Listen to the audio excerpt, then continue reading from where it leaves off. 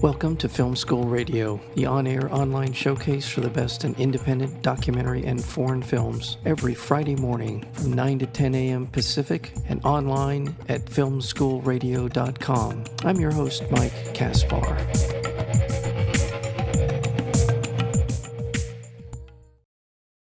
It is not God who kills children, not fate that butchers them or destiny that feeds them to the dogs. It's us. Only us. And that is the way this incredible documentary film opens. The film is called Hunger Ward, and the director is Skye Fitzgerald. It's about the ongoing humanitarian disaster that is happening right in front of our eyes in Yemen. The backdrop for this tragedy is a civil war clash of religions, clash of money and power, and so many other things that has left this country devastated. Again, the film is called Hunger Ward, and we're joined today by shortlisted Oscar-nominated filmmaker Skye Fitzgerald. Well, I think you're calling the third in a trilogy of films, 50 Feet from Syria, Lifeboat, and now this one, Hunger Ward. Is that fair? Am I saying that correctly? This is a trilogy of films? Yeah. What drew you to this particular part of your storytelling trilogy? Well, the entire trilogy is really founded on this idea of global displacement, right? You know, how is it that nearly 80 million people at this moment in time are displaced, are no longer living in their homes? That's, you know, close to 1% of the world's population. And one of the places that where this situation is the worst because people are internally displaced is Yemen. And so, you know, it once we started to do our due diligence and really study the how and the why of it, one essential question sort of emerged for me as a filmmaker and as a human being, frankly, and that was, how is it that a child in 2020, 2021 can die of starvation, right? With all the global resources that we have, how is it that a 10-year-old girl can weigh 24 pounds? And one of the girls that we worked with extensively was 10 and did weigh 24 pounds. And that was the essential question that I wanted to explore, however we could, within all of the challenges that existed in working in a conflict zone. What was your entry point into Yemen? Did you have resources there? Did you know people? What sort of the logistics of getting into a country that has been since 2015 in the midst of, as I said earlier, a brutal and bloody war? Yeah, it was delicate. Every step of the way it was delicate, because, you know, it is a conflict zone. And even as recently as about 6 weeks ago, there was a missile attack on the only commercial airport open in the country, in the south of the country, in Aden, and you know, it was hit by missiles, and dozens of people were killed. And so gaining access is sort of twofold, right? One is just getting permission to be there at all, because if you enter the country illegally, you'll immediately either be imprisoned with very little agency to free yourself from a Yemeni prison, or you're immediately deported. And so you really have to work on the diplomatic front really carefully just to get permission to be there. And that's a parallel process, actually, because the south of the country is held by the globally recognized Hadi government, supported by Saudi Arabia and recognized by most countries in the world. And they have an embassy in DC, and so you have to sort of engage with them to see if they'll, one, give you permission to enter the country, but two, more importantly, film, which is a whole nother animal. And then we had to take a parallel track of diplomacy to engage with the Houthis, the rebel-held group in the north, who holds 70% or more of the country under their control. And so you have to sort of do a negotiation on both sides to try to convince them that what you're doing is of value, and convince them to give you the paperwork to get in. So that's the first step, and it took us over 8 months to go through that process to just get permission to be there. But just as important, of course, was the relationships we were building with our subjects, right? With those who we wanted to collaborate with. And that was just as delicate in a completely different way, because of the nature of Hunger Ward and because of the intimate nature of being in these clinics with families and with doctors and nurses as they're treating children primarily who are on the doorstep of death, frankly. And those relationships were very delicate, and we wanted to make sure that if we were going to do this story, we were only going to do it if it were a deeply collaborative process, and that meant that we had to build these relationships and take the time to do that. So that took a lot of time, and we invested in it deeply. Did the fact that your previous films, and I'm thinking particularly of Lifeboat, which in my mind doesn't take a political slant or perspective on the issues of refugees, you think that they took the time to look at your kind of previous body of work? What do you, because you're an American going into a situation, it can be a polarizing situation. I'm just kind of curious if you think your ability to get into that country had anything to do with your previous work, because it's been very empathetic. Well, yeah, I think I'm glad you used that word because I mean this whole trilogy was really meant to be, personally for me as a filmmaker, an empathy machine, right? I mean that's a term that I just have come to over the years. The last thing I want to do is create a didactic film.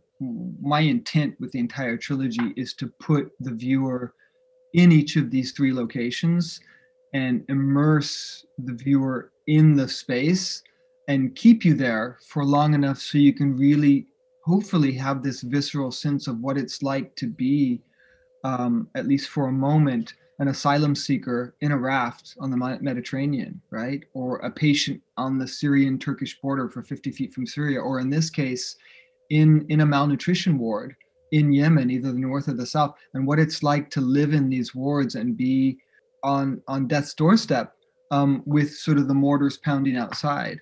And so I think the fact that our intent is on some level humanitarian, right? Cinematic, but humanitarian in intent. I think that probably did help us in terms of access, as well as building the relationship with our collaborators as well, because we didn't go in saying that we're going to tell the entire history of the geopolitical war surrounding this, right? That's not going to be our focus. But hopefully, at the end of the film, you would want some of those questions would be raised, right? Exactly. So that people would want to know. And I always feel like that's part of my job as a filmmaker, is to pose questions. And that if you get to the end of one of these films and you have a lot of questions that are sort of burning to be answered, then I feel like I've done my job. Well, after I watched the film, I went and started looking up things. Some of it had to do with our preparation for our interview, but also I felt like I had to know more. And so that was the reaction I had to it. Oh, great. Yeah. I want to talk about, you mentioned some of the subjects in the film. Sadaka Hospital in Aden is one of the locations where you film. And there we meet Dr. Ada Al-Sadiq, she's the supervisor of the hospital. We're sort of dropped right in the middle of what I assume is not all that unusual of a day for the people who are working there, and watching these very young children come in, as you said, 10-year-old weighing 24 pounds. And it just drops you right in the middle of it. And tell me what struck you. What was your reaction? You and your cinematographer, Jeffrey Ball, the two of you working in this environment. What is going through your mind as a filmmaker, but also as a human being? Part of what I love about being a filmmaker is filming, right? Is the relationships and the friendships that I always gain from doing a project, and the piece of being in the field is the part that I've always loved the most.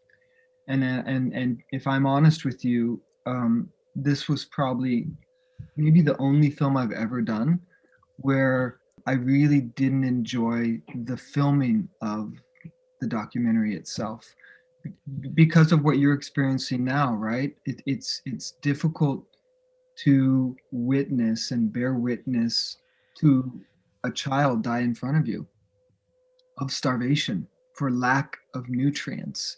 And during the course of our time filming Hunger Ward, we witnessed that three different times of children literally just passing away in front of us, but then also bearing witness to the incredible depth of grief that accompanies the loss of a child anywhere Yeah. in the world, Right.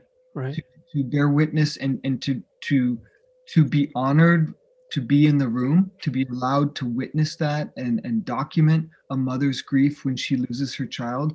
We felt such honor to be there, but such responsibility to cover it with dignity and respect. Whatever we were feeling was certainly subsumed by the incredible grief and loss of those we were working with. Yeah. So, was it difficult? Sure, but it was nothing compared to those who see it every day or to the mothers who had just lost a child.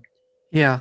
One of the things that I was struck by was watching Dr. Al Sadiq and her, just the way that you could tell how close she was to just not being able to hold up a brave front for these parents. And yet, and then the staff, it's, you're in it. As you're watching Hunger Ward, you're in the middle of all of this, the chaos, but also the triumph at times when you see people come in, young children come in, who are getting some measure of help, and also just the normalcy of parents who are absolutely completely out of their mind about how their child is not doing well, or is not, could die any minute. So it drops you right in the middle of it. And yeah, I can only imagine what it would be like, as just, even though you are there as an observer, as someone who's documenting this for a very good reason, to not completely unravel in the process. So Yeah, I think there's this. I I mentioned this a couple of weeks ago when I was talking to someone, but there's actually a researcher here in Oregon at the University of Oregon who wrote this really great piece. He sort of studies PTSD and sort of public response to large scale tragedies. He uses this term psychic numbing, right, to describe this idea that when we are bombarded with statistics, right, if we hear that 100 people were killed in some horrible event somewhere in the world, then we can kind of distance ourselves from it because the number is so great. And yet if it's a single person, right, if it's a single human being that we can focus on, we react differently to that, right? Because it's a unique individual that we can somehow engage with in a different way, and the scale is not so great that we're overcome by it. And I think that to me is one of the great tragedies that's happened in Yemen in the past several years, is that there are these incredible statistics of so many thousands of children, of discrete unique human beings who have passed away from starvation, children, right? And right. yet we become psychically numb to that because the numbers are so big. How do you wrap your head around, how do you solve world hunger, right? And my view is we have to look at the individuals, right? We have to look at the singularity of a human being in order to really understand what that means, right? Yeah. To feel like we can engage on some level. And that's what we tried to do in the film, right? By finding these individuals. All of that. All of that. In addition to the hospital at Aden, there's another clinic, hospital. I don't know exactly how to describe if there is a difference between the two. Oslam Clinic. What was the difference? And that looked like a more rural situation environment where you didn't have any infrastructure much beyond that clinic, I'm sure. And then where with Sadiq, you had a city, some version of a city around it. So in terms of the kind of people that were coming into the clinic, just the logistics of being in that very different environment. Yeah, there's shared challenges between the hospital and the clinic, and then there's some real differences, like you've noted. One of them is that the hospital in the south of the country is in an urban environment. You're right. Right. It's in a city, in the largest city in the south, and then the Aslam Clinic in the north is very much a rural clinic, very distant from highly populated areas. So there's the urban and the rural difference between, but just as important is that the hospital in the south, it's in the south of the country, which is the controlled by the globally recognized government, supported by Saudi Arabia and others. And then the clinic in the north is in the Houthi-held or the Ansar Allah-held area, which controls 70% of the country. And so they're different governments, right? Different de facto governments. What we were trying to do by showcasing these two malnutrition centers in different parts of the country, in part and in subtle ways, was to show that the same story was unfolding regardless of what government had control over the area, because the problems are the same in both clinics, regardless whether you're under the rebels or whether you're under the Hadi government's area. Children are dying for the same reasons. We wanted to show that it wasn't just happening in one area of the country. So there are some real similarities, but really the same sort of problems are faced by both areas. I've studiously avoided the politics of all of this. We have talked, obviously we've talked a little bit about it. In the time that you first went there to today, what is the situation? Better or worse? Is it status quo? What is it like, since you've seen some kind of an arc to this horrific war? A war that if you asked 100 Americans, I doubt more than 5 or 6 of them would know what the hell you were even talking about, which is, don't get me started on that part of it, but it's just the situation. That's the world we live in. But just in terms of your own personal observations about where you started when you first got there and where we are today. Well, yeah, it's gone from bad to worse. Okay. And I wish in the 30,000 foot view, it's gone from bad to worse, but there is hope on the horizon, and this is why. So, and also the individual stories that we tell, even though there are just horrific moments where children do die in the film, there's also, some of the subjects that we showcase, Omaima and Abir, they both recover, and there's wonderful news on that front is that both of them are steadily recovering and are actually quite healthy young girls now. That's fantastic. And continue to be monitored from afar and sometimes in person by the medical professionals at Sadaka and Aslam. And I receive photos of them from time to time from their family and from the doctors and the nurse, and they look like completely different girls. Oh, that's fantastic. It is fantastic. So there's hope, right? There's hope on the individual level. COVID, we left the country almost exactly a year ago and got back into the States right before the pandemic kind of shut down international air travel. And then COVID hit the country. So COVID, even though the public statistics are not good or accurate, it really devastated the country.